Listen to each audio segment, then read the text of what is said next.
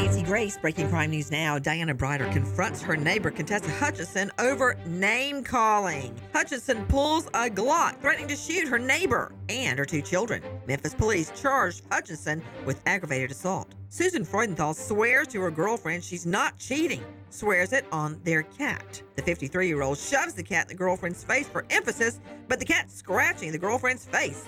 Freudenthal now charged with domestic battery. For this Crime Alert, I'm Nancy Grace. I'm Joseph Scott Morgan.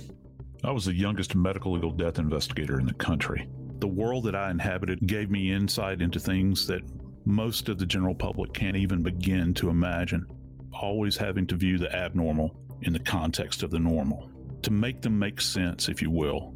When all is said and done, I was the voice of the dead. Listen to Body Bags with Joseph Scott Morgan on the iHeartRadio app, Apple Podcasts, or wherever you get your podcasts.